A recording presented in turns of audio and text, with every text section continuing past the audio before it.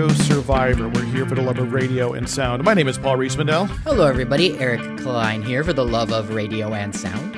And hi, I'm Jennifer Waits. And today we're going to talk about the FCC because here at the end of 2019, the Federal Communications Commission is all about the radio right now. They've got a lot of things on their agenda that have to do with radio. We've talked about a little bit of it in the last couple of weeks, but there's more to review. And they're all kind of little things, but they affect the kind of radio that we love here. And we think folks listening to this show love.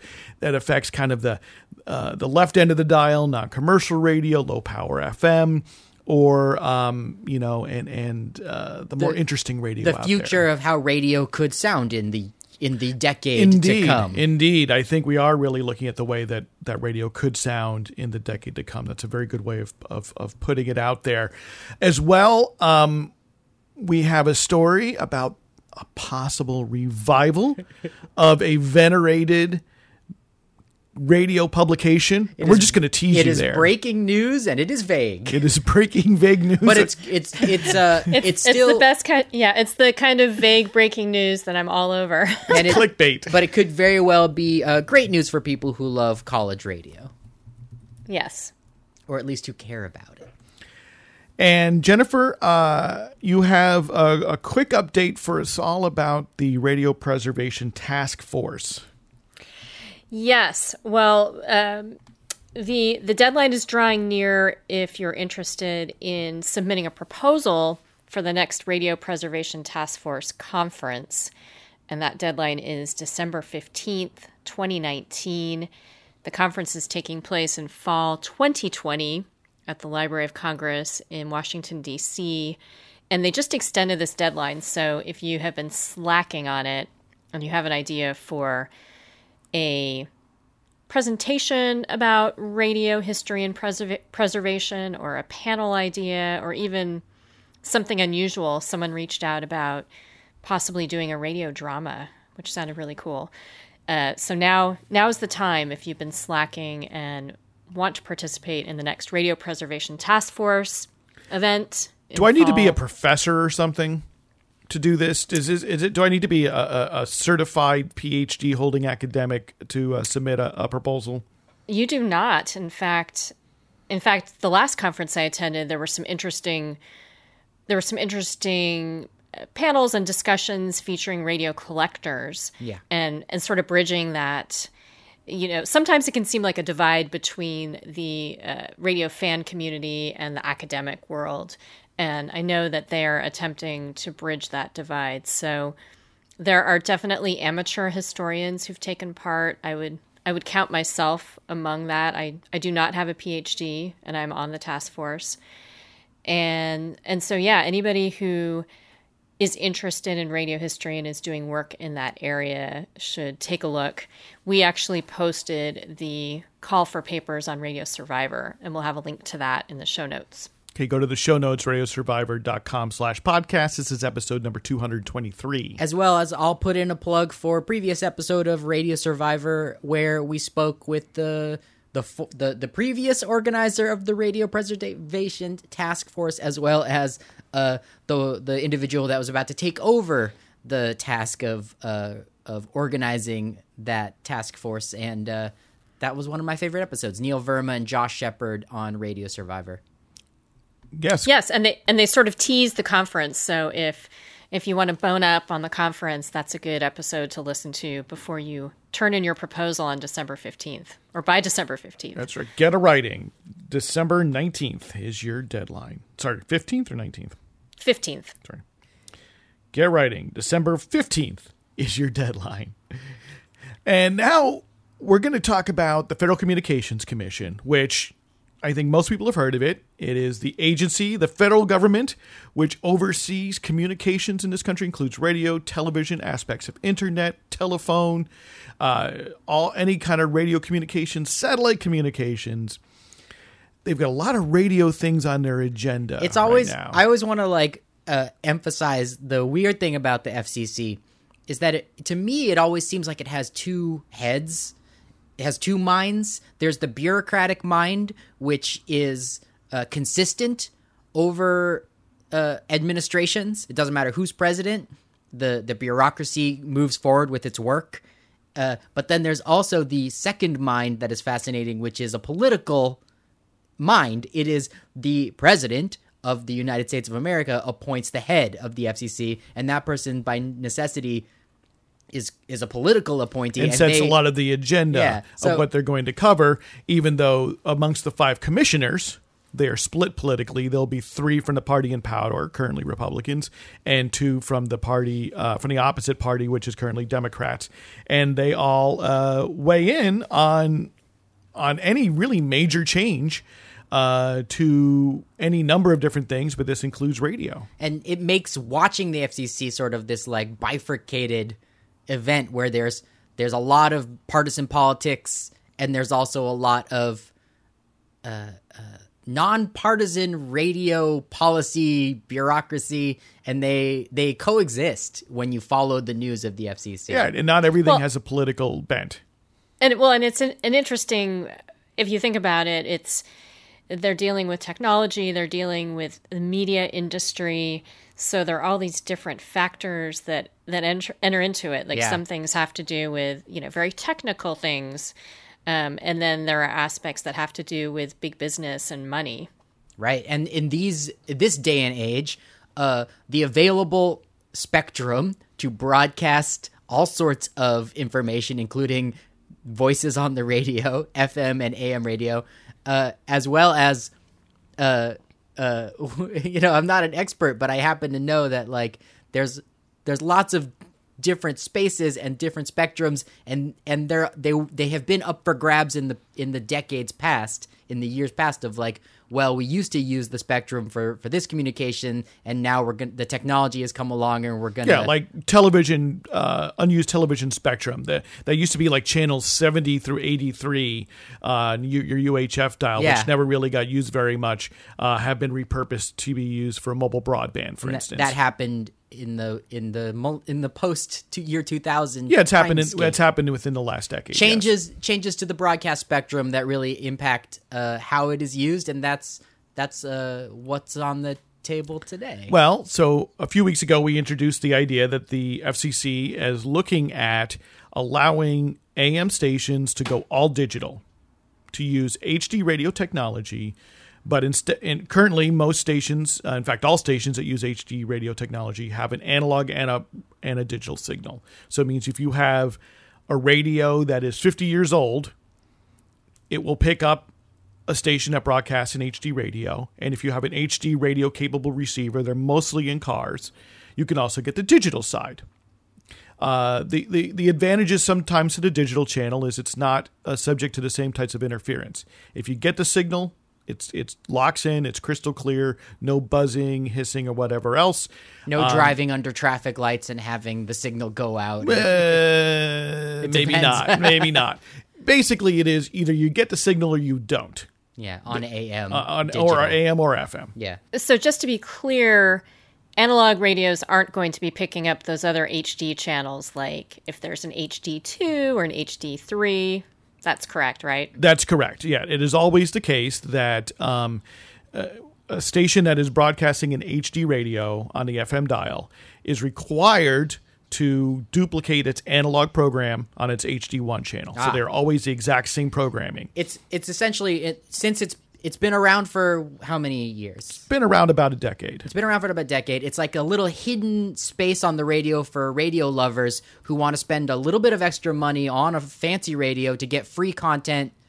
Almost, yeah. And it's mostly only car receivers. I mean, it's very difficult even to buy an HD. You can't walk into Best Buy or Walmart tomorrow and say, I want an HD radio. They're just going to look at you cross-eyed. Oh, you really got to love radio. You got to know where to get one. But it's an interesting species of fancy radio because it's still free, correct, to receive. Yeah, it still exists. It's very much the analog is you think about the digital television transition that happened in 2009, and you got your main channels, and all of a sudden you got these extra channels like MeTV, and various things like that, and those were all of a sudden new channels that were part of going digital. In 2009. the entire country was forced to go digital. The entirety of television just about moved to digital. Yeah. That's never happened in radio. So instead, we've had this hybrid technology called HD radio, which puts a digital signal sandwiched in with analog signals.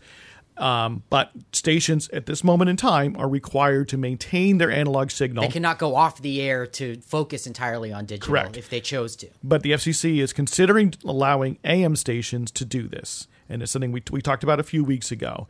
And what's happened here is the FCC has, at the time, we knew they were talking about it. We didn't have a lot of details. Now we have more details. And specifically, this is what the FCC adopted in November was a notice of proposed rulemaking. So what this has often is the proposals for what they think this thing looks like, as well as questions that they put out to the public and to the industry. They ask, is this important? Should we consider this? What are people's thoughts on this? Which they then take back the comments. Then they look at them and they come up with a more refined proposal. That's how the process happened. So we now know a little bit more of what the FCC is looking at. What are they considering and what do they think is important in rules that may allow an AM station to go all digital? So, Paul, what are the questions that the FCC are asking about this proposal to change how the AM dial sounds and is used in the United States? Well, its questions, have kind of two aspects. One aspect is how does this affect a broadcaster? Will the changes they need to make, are they expensive?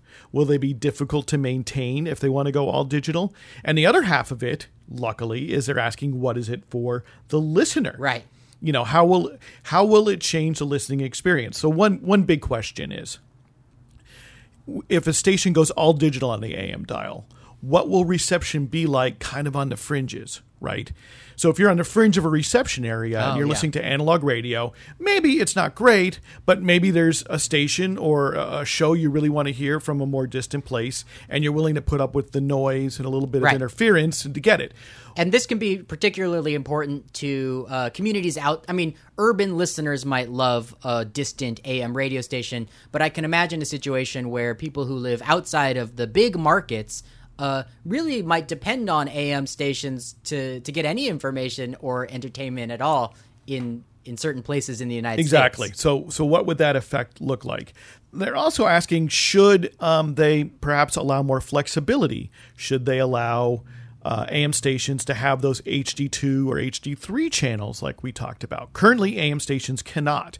And in part, that's because the bandwidth, how much data you can get on the AM band, is significantly smaller than the FM band. And so if you take that little piece of the dial that an AM station takes up, which has both analog and digital right now if it's HD, it's tiny, tiny, tiny. But if it goes all digital, it gets a little bit bigger. And so the question is, should they allow maybe an AM station to have multiple channels? Different channels. All oldies on this one, all talk on that one. It's not a all Rush Limbaugh on this one, all Sean Hannity on the other. Well, yeah, I know. So with the all digital proposal, then there would be no analog counterpart, correct? For that station, yeah. It'd be a choice they could make. The station that can make this choice, it would not be required. So there could still be analog stations on the AM dial, but if a station made the choice to go all digital, there would be no analog counterpart. It means that your analog radio would no longer receive that station. So the FCC... Do you think... Oh, go ahead, Jennifer. This is an interesting idea about having the other channels, like having an AM HD2, HD3. I wonder, do you think that's a possibility, that there could be stations that retain their analog signal but then add digital signals? No, there's not enough bandwidth. So as I was just sort of saying, if you're an HD radio and you're an AM, you have an analog signal and you have a digital signal sandwiched into the same space. Oh, so it's already tight. That an analog signal takes up, right? And so there is no space to add additional channels there. Unless they cut off the analog signal. The analog. Got it. And that's only conceivable. The traditional signal that is easier to get with the clock radio that grandma used to have. And this is only a question, though. The FCC has not proposed it. They said, should that be up in the offering? Right. I have another weird question that might not be answerable with real data right now, but it would. Is this really something that AM stations would want to do? It seems like they'd lose their entire audience if they if they made them buy extremely expensive radios on the internet. Well, so here's the question, right? And that's one of the biggest questions Are about they about the extremely audience. expensive? They're more expensive than grandma's clock radio at the thrift store. Right. So what we're talking about here is that most HD radios are car radios. So 55 million HD capable car receivers have been sold. This is sold. It is unknown how many are in operation.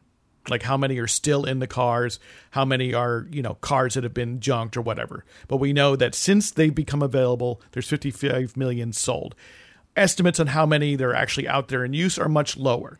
And that's really who they're thinking about. Yeah. We have to really, when we're talking about AM digital radio, we're really not talking about people listening at home. And it's expensive cars, right? I mean, not necessarily. A cheap car could also have a fancy radio nowadays. I mean, I wouldn't make any assumptions. Yeah. I would not make any assumptions, but it would have to be either you have to go get an aftermarket unit, so at Car Toys or something. So my silly question was, would they be losing audience? And the answer is we don't know, but it's possible to imagine that's part of the question. That they could get a cool that this change could bring in a different audience and excite. And that is one of the FCC's questions. A station. What is the estimated size of this audience? Because AM is a pretty sleepy art form or industry in the year 2020 in America. It's not growing as fast as podcasts. Well, I mean, radio in general is not growing.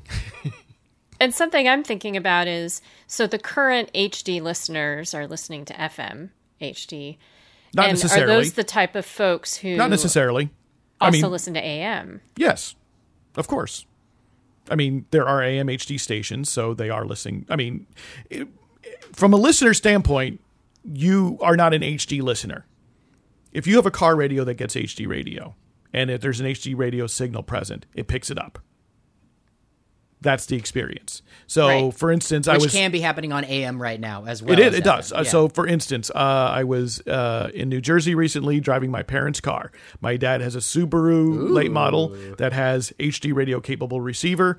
I was listening to 880 WCBS in New York, which is like one of the big news stations to get the traffic information. And that is a AM station. AM station. And as I was driving around, I could hear it going between HD and analog signals, because all of a sudden it would get quiet and it would be a little bit better fidelity, and then it would fade back into being analog. That's the experience. Neat. So for the most part, I don't think we can say there are HD radio listeners in that they're choosing it. It's not like you can say they're like a Netflix viewer.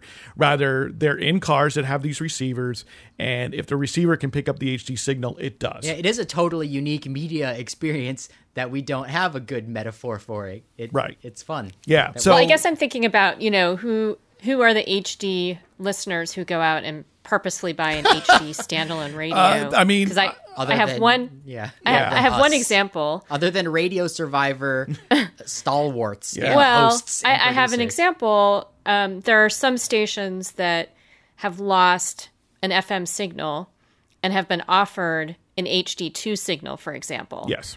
In So, college radio? I know, Is that? Yeah. Yeah. So and I Jennifer's know of a speaking college radio specifically about college station radio. that, they did a promotion because they were now on this HD2 signal. And so they did a promotion where they were giving away a bunch of HD radios so that people could listen to their station. That's a really cool opportunity for a station that sort of got squeezed off the air to get back on the air. Yeah. And we don't really know. I mean, there's no one tracking this, but I think we can sort of say anecdotally that the number of people who go out and specifically buy an HD radio that's not in a car is tiny. And we know this because you can't walk into a store just about anywhere in the United States and say, please give me an HD capable radio. What we need, if I might be a little bit silly, is we need one of these fancy phone manufacturers to put HD radio in the phone. And they're unlikely to, because they're taking the AFM chips out. The radio industry has given up their campaign to get smartphones because the industry really did not respond, and the FCC refused to make it required. So it's really a backwards track. It's a real shame. I mean, you really could have had a data-free HD experience on our phones, and to listen to local radio. And that is true. On your pocket The thing devices. to note, though, about We missed the boat. We're kind of way off on a tangent, Yeah. but I'll finish this and I'll bring us back. The thing to note about HD radio is that the digital signal is broadcast at a significantly lower power level than the analog signal. And that's because you're putting 10 pounds of sugar in a 5-pound bag. And sugar would be spilling out all over the place and onto other people's bags of sugar. The signal would bleed. Would bleed, right, and cause interference. Yeah. So the listening experience of being able to get an HD signal on a little tiny receiver inside your smartphone might not be so great. Okay. Might be frustrating. It might not work. So very one well. of the, but I'll bring us back as well to one of our themes of Radio Survivor is that the reason we're even talking about the possibilities as well as the actual proposals that is at the FCC right now to change the AM radio dial is that all of this has always been in play for the 100-year history of radio, as well as next year. Decisions are being made that will change how radio sounds. And all of these changes happen slow enough that if you're not watching carefully, it can just appear to be market forces acting in their natural Darwinian Whereas form. there was actually a lot of consideration, and there was an opportunity for the public to comment and to tell the FCC what they think. And I think, again, to these questions of how it affects communities and audiences, the FCC is asking one big question is that should they require a station that wants to go all digital to demonstrate it is not the only full service station within its community of license. Oh, wait, let's say that again. So I I know what I heard. What they want to make sure is, let's take a rural county where maybe there is one station that is heard clearly and is basically the full service station. And what does that mean? It means weather. Often it means emergency alerts. Yeah, safety in case of a fire or tornado, fire, or other sort of emergency, right? Should the FCC say, if your station is that station, you can't go all digital because you will immediately count out some percentage of the audience. Yeah. Yet really unknown what percentage that would be, but it would mean most people's home radios, at the very least, would probably stop being able to receive your signal. So that is a question that the FCC is looking at asking in this issue of whether or not they're going to allow for AM stations to switch off their analog signal in favor of digital, which is currently not allowable. Yeah. And they're asking the big question, would preserving the long-term economic viability of an AM station and the supposed public benefit of going digital justify the loss of service to those analog listeners? What an interesting question. Right? I mean, but they're asking, it's good to know that the FCC is asking these questions about how it will affect listeners, not just only considering the benefits or how it will affect broadcasters in all of this. So these are the questions that the FCC is putting out there. It is not yet out to the public. That will happen when this is published in the Federal Register, which is the official publication of the United States government. And once that happens, there will be a 30-day window in which you and I, broadcasters, anyone who's interested in this can tell the FCC what they think. Yeah, and we've learned from Matthew Lassard that those comments have a little bit more weight in this world than the call your senators to tell them that how you feel about this issue, because comments to the FCC on issues such as these actually go into the record and then become part of the oftentimes inevitable court cases that can then actually decide these policies once and for all legally. These comments do matter, especially when they're and you'll see them quoted. Yeah, you will see them quoted, and sometimes you'll see, we've received dozens of comments of this sort, and they'll quote one of them. Yeah, it really does go into the record. It really does make a difference. Paul, a few weeks ago when we talked about this issue, prior to the more information being available about what the FCC is actually doing, you had made a suggestion that there's a potential for businesses who own this spectrum on the AM dial and who are interested in switching to a digital only may also have other business models, like broadcasting digital only weather information, perhaps. Correct. So that you could only, which would not be a listening experience; it'd be like a reading experience on a HD dashboard. HD radio has the ability to send data. The way you'll experience it often in a car radio these days is you may be listening to an FM music station, and it'll display the song and the artist, and often even a cover art for the CD or album that you're hearing. Yeah, and this is a really interesting.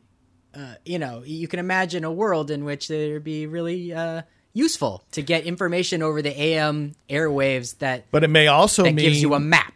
But could you imagine a station that no longer really exists to be an audio service and is there mostly as a service to provide data? And so you're really no longer getting anything of value on the audio side. Yeah. Because they're selling the data side. Did the FCC address that at all? Well, no, not directly, but it's more in the should there be flexibility. About that data, the ability to send data over the AM station, digital side. There is one all-digital AM station currently in operation. It has special authorization from the FCC to test this idea. Neat. WWFD in Frederick, Maryland. Okay. And not a rural station, Not rural. Frederick is not. It is not. I just think because part of the DC Maryland metro is small enough. Yeah. Well, there are parts of Maryland that are more rural. Sure. But it is a not the densest urban part of Maryland. So this station is the only all digital AM station in the United States. And the FCC notes that there has been significant improvement in audio quality and signal robustness. They also note it required many expensive upgrades and that they continue to have problems with the all-digital capabilities, specifically in the data portion, that they're having difficulty sending the song and artist visual metadata. And they also note that the National Radio Systems Committee has not evaluated this, and the National Radio Systems Committee is basically the body that looks at something like the whole standard for HD radio and gives a stamp of approval. Cool. Well, I'm glad we talked about AM digital radio. Jennifer, do you have another question?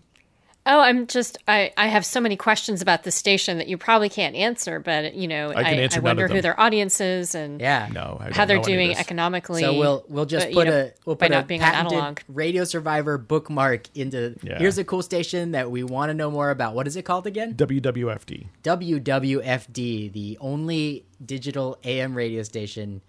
Let's learn more soon. Yeah. You're listening to Radio Survivor. We're here for the love of radio and sound. I'm Paul Rees-Mandel. You just heard the voice of Eric Klein, and with us from San Francisco is Jennifer Waits. And I want to take this to another topic. We're talking about this idea that an AM station that goes all digital could be more there for the data than for the radio, than for the sound. Sending maps, basically, instead of broadcasting well, that's words. A lot like another service that exists in a loophole, in a gray area. Sometimes they're called Franken FMs. I've called them backdoor FMs. And these are TV stations that broadcast a radio signal on Channel 6. So Channel 6 analog TV stations bump up at the bottom end of the FM dial. And so you can hear their audio program at about 87.7 FM. So this would be, in a city where there was a Channel 6, if you had a radio that went that low and well, these stations are still there. Yeah. Low power television stations. And this station, if they were broadcasting the Twilight Zone, you could accidentally listen to the Twilight Zone, but since that accident has existed for a long time, there are stations that you've taught me about, Paul, that are doing this accident quite on purpose. It's their business model. Right. Low power television stations were not required to go digital in 2009. Many of them are still analog. And throughout the country, there's a collection of them on Channel 6 that are operating as FM stations. Probably the best known one is MeTV Radio in Chicago, broadcast on a low-power television Channel 6. It's so popular, it shows up in Nielsen ratings. For radio stations. Yeah. Okay. And it's an exception in that way. And it is now the case that they have syndicated this format out to actual FM stations around the country. It was a weird little... Paul, can you remind us what MeTV is playing over their radio 87.7 in Chicago? This higher rated TV station on the radio. They're playing basically kind of a forgotten oldies format. So it's oldies, but you know, if you've ever noticed, if you listen to an oldies station in like Kansas City and then you listen to one in Houston, they're kind of playing the same stuff and it's the same basically repetition. 1,000 songs. I haven't studied this, but it something sounds like like that. it. There's certain Motown hits, certain disco hits, but really not. You know, there's a deeper. There's deeper wider catalog that's not being broadcast. And so what MeTV plays is they play kind of the oldies, you know, plus a lot of like one-hit wonders, a lot of things that were maybe big hits in 1972, but for whatever reason never entered the oldies canon and haven't been repeated to death. Back when Paul taught me about this channel, I found a YouTube of a man driving through his car in Chicago, listening to it, a Gen X individual, and the YouTube is entirely edited of this individual having delightful bursts of nostalgia at each song because every song reminded him of the memory of first and he hearing the wasn't song, used to hearing it on the radio. Yeah, and none of these songs were broadcast. So that's one example of this. Okay. However, there is an end in sight. Oh. Low-power television channels are permitted to continue their analog broadcasts only until July 3rd of 2020.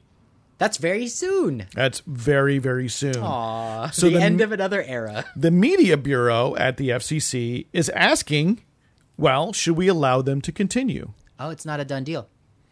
Nothing is ever a done deal, Paul, my friend. Can I ask you how you feel like as an individual? I know that we at Radio Survivor have gotten cute about how much we love these stations. I know that you've written about them and then made friends with other people on the internet who also loved these stations. But beyond our sentimentality, do these stations matter? I mean, that's not a question I can answer. I mean, honestly. To you, do they matter? You know, I have very mixed feelings about them. Yeah. I have very mixed feelings because it's a loophole. These aren't radio stations. Right. They are television stations. And the fact that... And they can play things like commercials, right? Because it's a TV station. Yes, is that right. Exactly.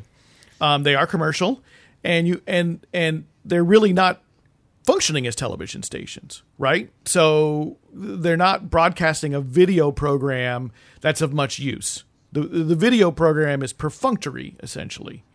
And if you think about efficiency... most of the power they're consuming and using goes into broadcasting the video signal.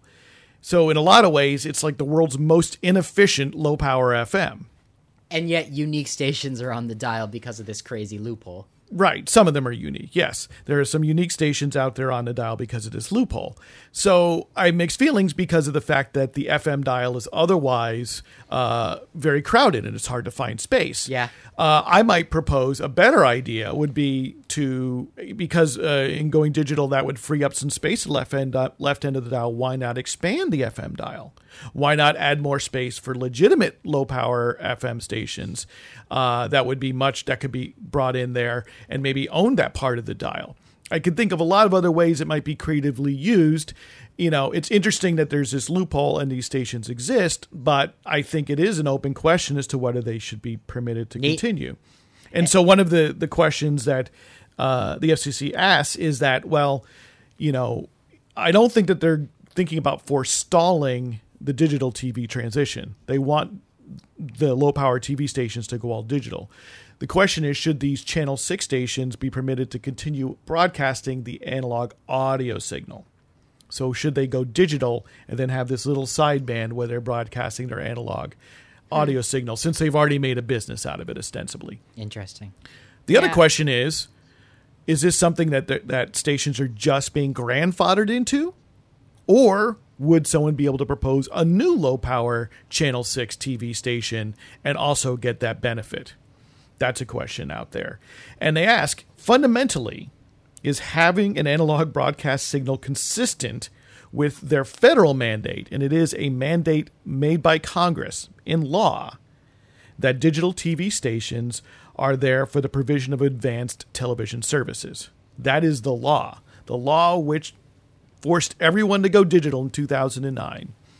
Except for these Franken FM TV stations. And it wasn't that, and the idea wasn't that they would never go digital. The idea was they're low power, will give them more time. They were given special Low power time. TV, when it was created as a way to get a television station on the air for less money, both for the physical plant, for the actual transmitter, as well, and the energy costs. And so, given that presumption, they would need more time to make that digital transition. We talk a lot on Radio Survivor about our love and the power of low power FM radio stations. Imagine if we began to look into low power television as well. Low power television is not detailed. non-commercial. Yeah. A lot of them are like Home Shopping Network or QVC. Too bad.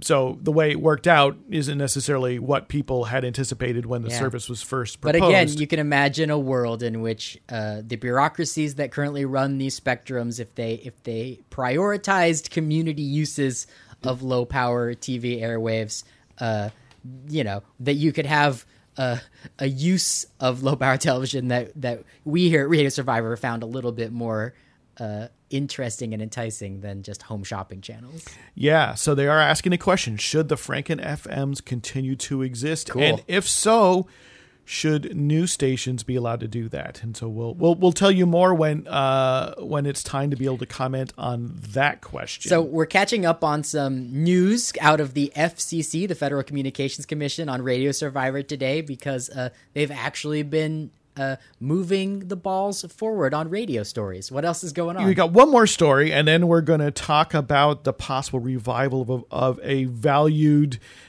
journal in college radio. Back from the dead? Possibly Mark. back from the dead. We'll see. Yeah. So alongside this proposal to allow AM stations to go all digital, the FCC is also looking at overturning a rule which limits the extent to which AM and FM stations can duplicate programming, can simulcast. So since 1992, there's a rule in place that says an AM and FM station can duplicate no more than 25% of their programming in any given week. Okay. And the idea was there to promote diversity, right? To be sure that there's lots of options there on the dial. And this is prevented when there's substantial either overlap between the signal area, meaning the AM and FM station are basically covering the same area, or they are commonly owned. There's significant common ownership. So this is, and really the idea is that, someone might say, well, we got AM signal, we got FM signal. We'll just put the FM signal on the AM signal and forget about it, because that allows us to keep the license, but it doesn't cost any more to run it. And that's why that rule was sort of put in place. They're now proposing to either get rid of the rule altogether or to modify that rule. And they're asking, is it still true that this limiting duplication leads to programming diversity? Is there more diversity on the dial because of this? And a lot of people are probably sitting there going, hey, wait a second. The other day, I remember hearing this AM station, this talk station on my FM dial. Why is that allowed to happen?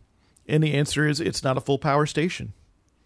AM stations are currently allowed to have translator repeater stations on the FM dial. But those are low power stations, 250 watts or lower. So they're not a full power station. And the idea is it's supposed to help fill in or complement where the AM reception is poor. Yeah, fill in the cracks in urban areas or hilly places. That's the idea, ostensibly, yes. And they're also asking, well, maybe if we don't do away with the rule, maybe we raise the limit. Could stations duplicate 50% or more of their signal? Or should we take into account the extent to which they overlap? Meaning if they overlap less, maybe we should allow more duplication. And again, the idea of this rule was to promote diversity. Early on, back in the 60s, when the FM band was not well populated, the FCC prevented AM stations from repeating their program on FM because they basically said, no, we want FM to develop into a unique service, right? Not just a slightly better quality version of what you have on AM, because they wanted to promote its use. They wanted to promote people having incentive to go out and buy FM radios, thinking they would not be likely to upgrade to FM if all they could hear was the same programs. But if they could hear new music programs in higher fidelity and eventually stereo, they would have that incentive. So there's this history of the FCC restricting the duplication of content between different channels in the same city or area. There's another era of radio history for us to dive into in the forthcoming weeks and years of Radio Survivor. We never really have done the emergence of FM into the We would Gene need pool. that help. What a good one. We would need help on that. So if That's you can help us yeah. on that, drop us a line, podcast@radiosurvivor.com. I do want to tease next week. The Third Circuit Court of Appeals tossed out all of the FCC ownership regs since 2016 this week. So we will talk with Professor Christopher Terry on next week's show, who's going to update to us. And this is sort of the nuclear option Wow, it he happened. mentioned. It happened because, when we last talked to Christopher Terry, he informed us how the Third Circuit Court of Appeals tossed out the most recent attempts by the FCC to mostly loosen ownership regulations in radio and television. The FCC appealed that decision en banc. So that means to the entire Court of Appeals. So normally in the Court of Appeals, there's 3 judges who hear a case. If you don't like that and you appeal it, then all the judges in the appeals court hear it. There's more than 3. They denied it.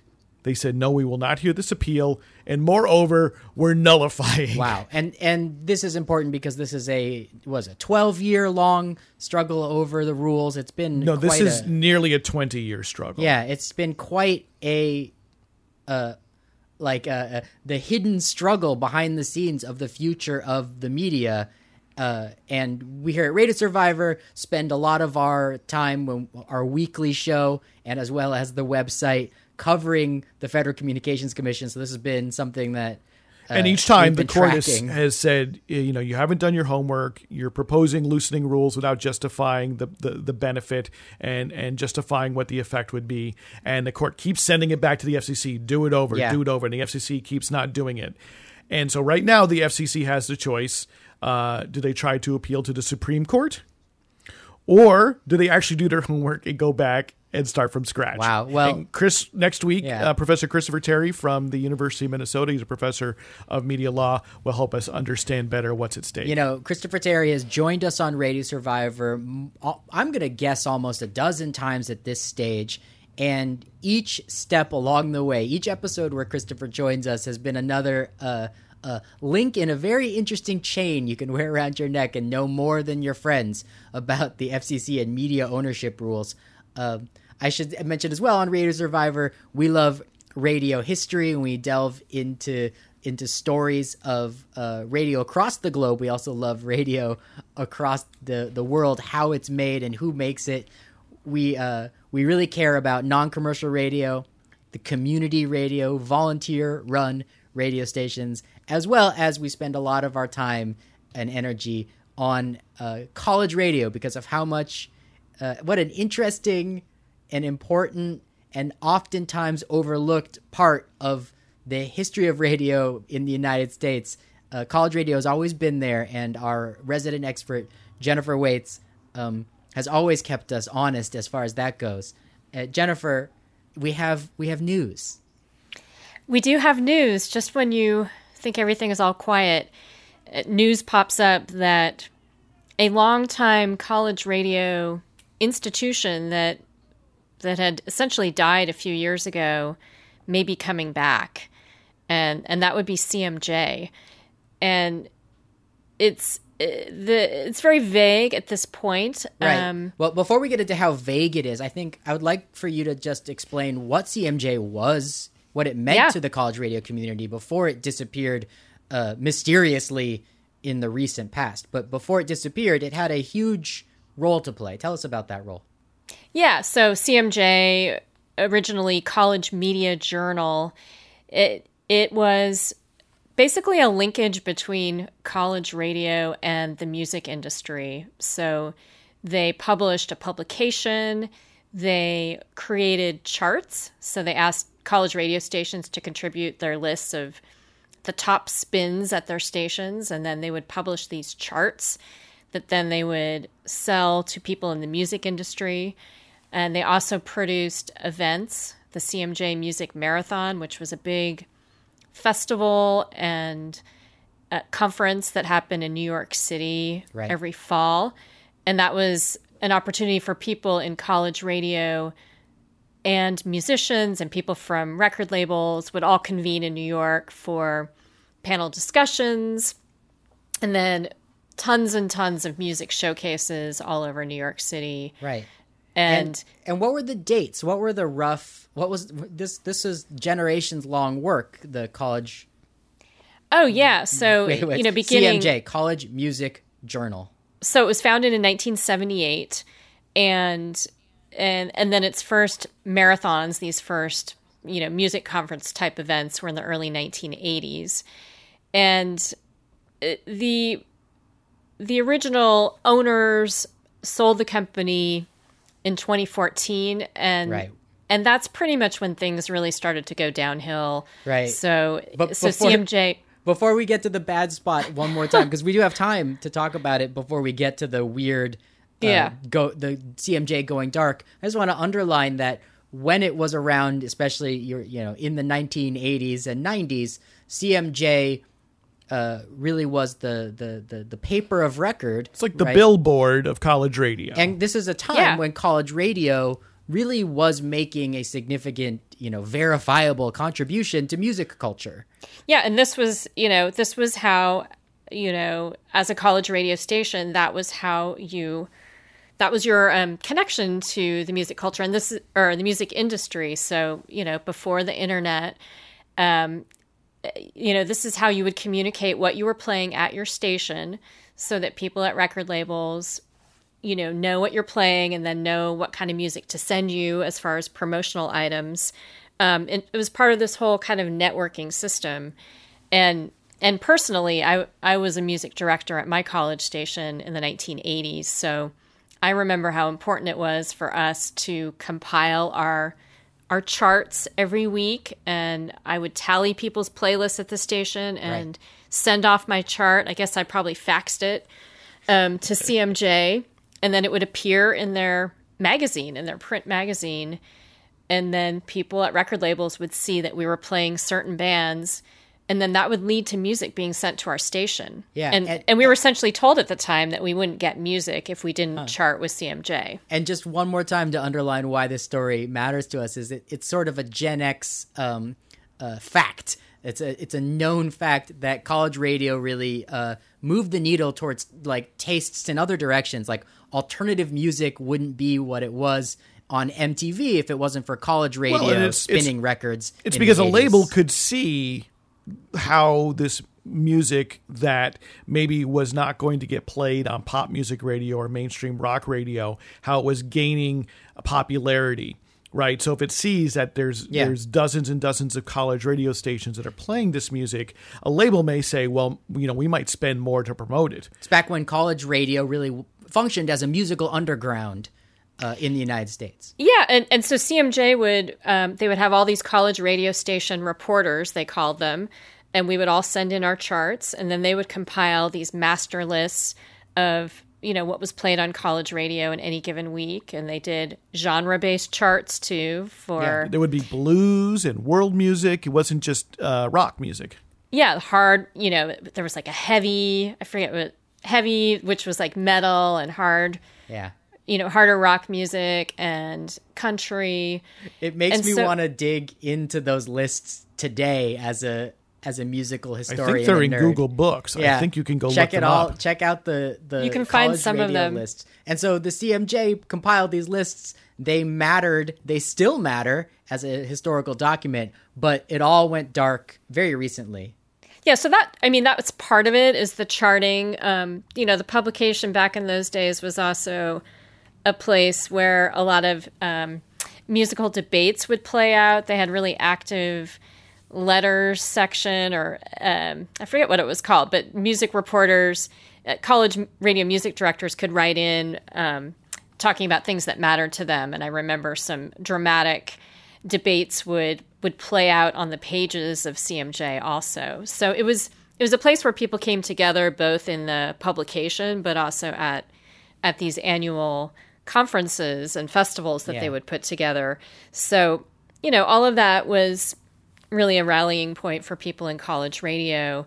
And since it hasn't existed the past few years, there are actually probably a lot of young people in college who might not even know what CMJ is, which is interesting when you think about for many of us, CMJ was just a staple of our college radio experience. Right, because the lead that I wouldn't let you report until we described why it mattered so much is that CMJ went out of business. It was a not fully understood story of how they went under, why they went under, and who and it changed ownership, took them right? under. Yeah, but it happened. Let's just put a period on that. They stopped publishing, and then what was it? Mere hours ago, we found hints that they could be coming back.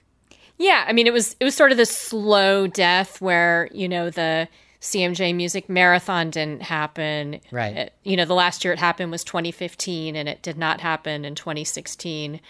And, the charts eventually stopped being published in early 2017. And then eventually, CMJ wasn't posting anything on social media anymore. Their website wasn't being updated. So, the last tweet that they had was in June 2016. And so then suddenly on December 5th, 2019, there was a tweet from the CMJ account. So that is the news, basically. The news is the tweet. The news is that there's a tweet and a website. And what did the tweet say? The tweet is indicating that they're back. The tweet says, after a long break, CMJ is under new management and relaunching in 2020. More news soon. CMJ.com. info@cmj.com. And then a complete refusal I've read on Twitter to say more, to say much more. So who's there?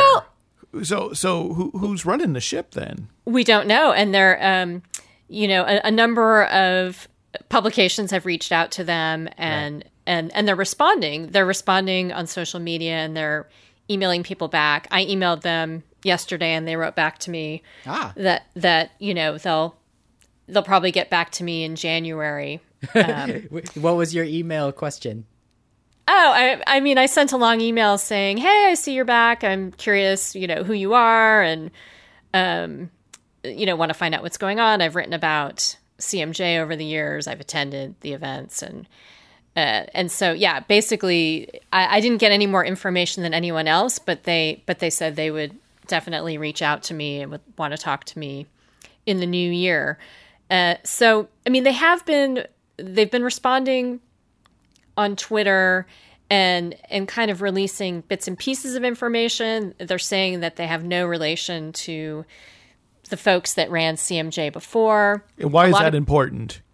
Well, the last owner of the company did not pay a lot of people in those closing years. And employees, in fact, you mean? Excuse me? Employees they didn't pay? Who did they pay? Yeah, employees and potentially there may be more people than employees that weren't paid. But there was specifically a lawsuit filed by former employees. Right. And so in the chain of ownership, as this media organization floundered, one link in the chain, one owner, the last owner didn't pay people and sort who of soured really, their reputation pretty badly. Yeah, Adam Klein, Abaculi Media, they bought CMJ from CMJ Holdings in 2014. So, and obviously very quickly things went downhill because we started to hear about people not getting paid at the end of 2015. So, it was a very short part of CMJ's history, which is really kind of tarnished by this final owner. And so a lot of people are responding about the return of CMJ, asking if people are going to get paid back. Also, people who used to subscribe to CMJ are asking about, I was paying for CMJ and CMJ did not fulfill, what I was expecting from my subscription because, the charts ceased to exist, events didn't happen. So a lot of people are are writing to the new folks asking these questions, and they have been responsive, saying that, we hope to right some of these wrongs. We're a different group of people.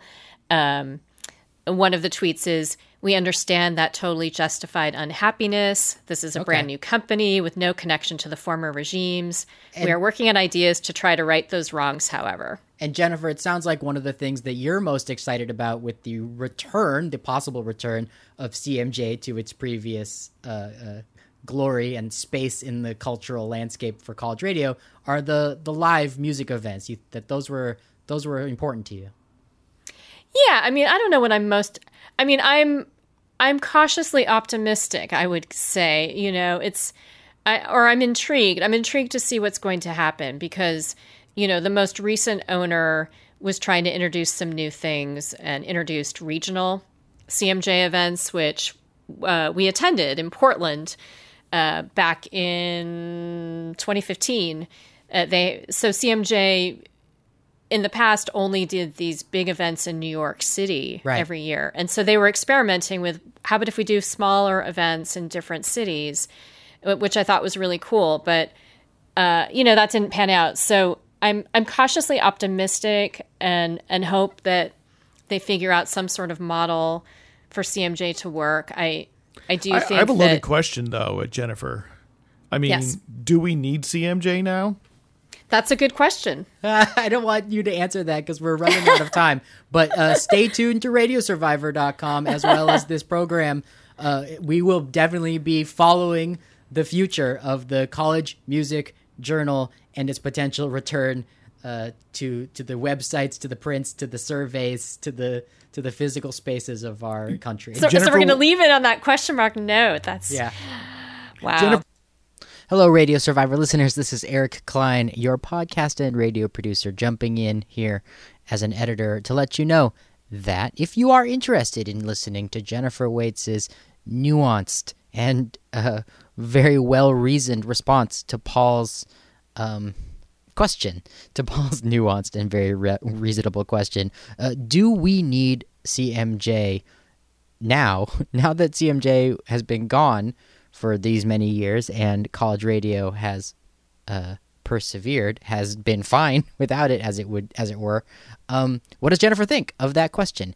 And despite the fact that as a radio producer, I would not allow Jennifer to answer that question on the airwaves because we are running out of time, and there's knowing my friend very well, they would not have a 1 minute answer. They would definitely have what turned out to be about a 15-minute answer, a conversation between Paul and Jennifer especially about the what did College Media Journal mean, and with it gone, when it comes back, what does that mean? And again, we are providing that content to our supporters on the Patreon page, which means that if you are interested in listening to it and you are available to give us $1, then we will allow you to hear that content. $1 a month is what we're asking for our Patreon-only content. Of course, if you're available to give us more than $1, people who gave $5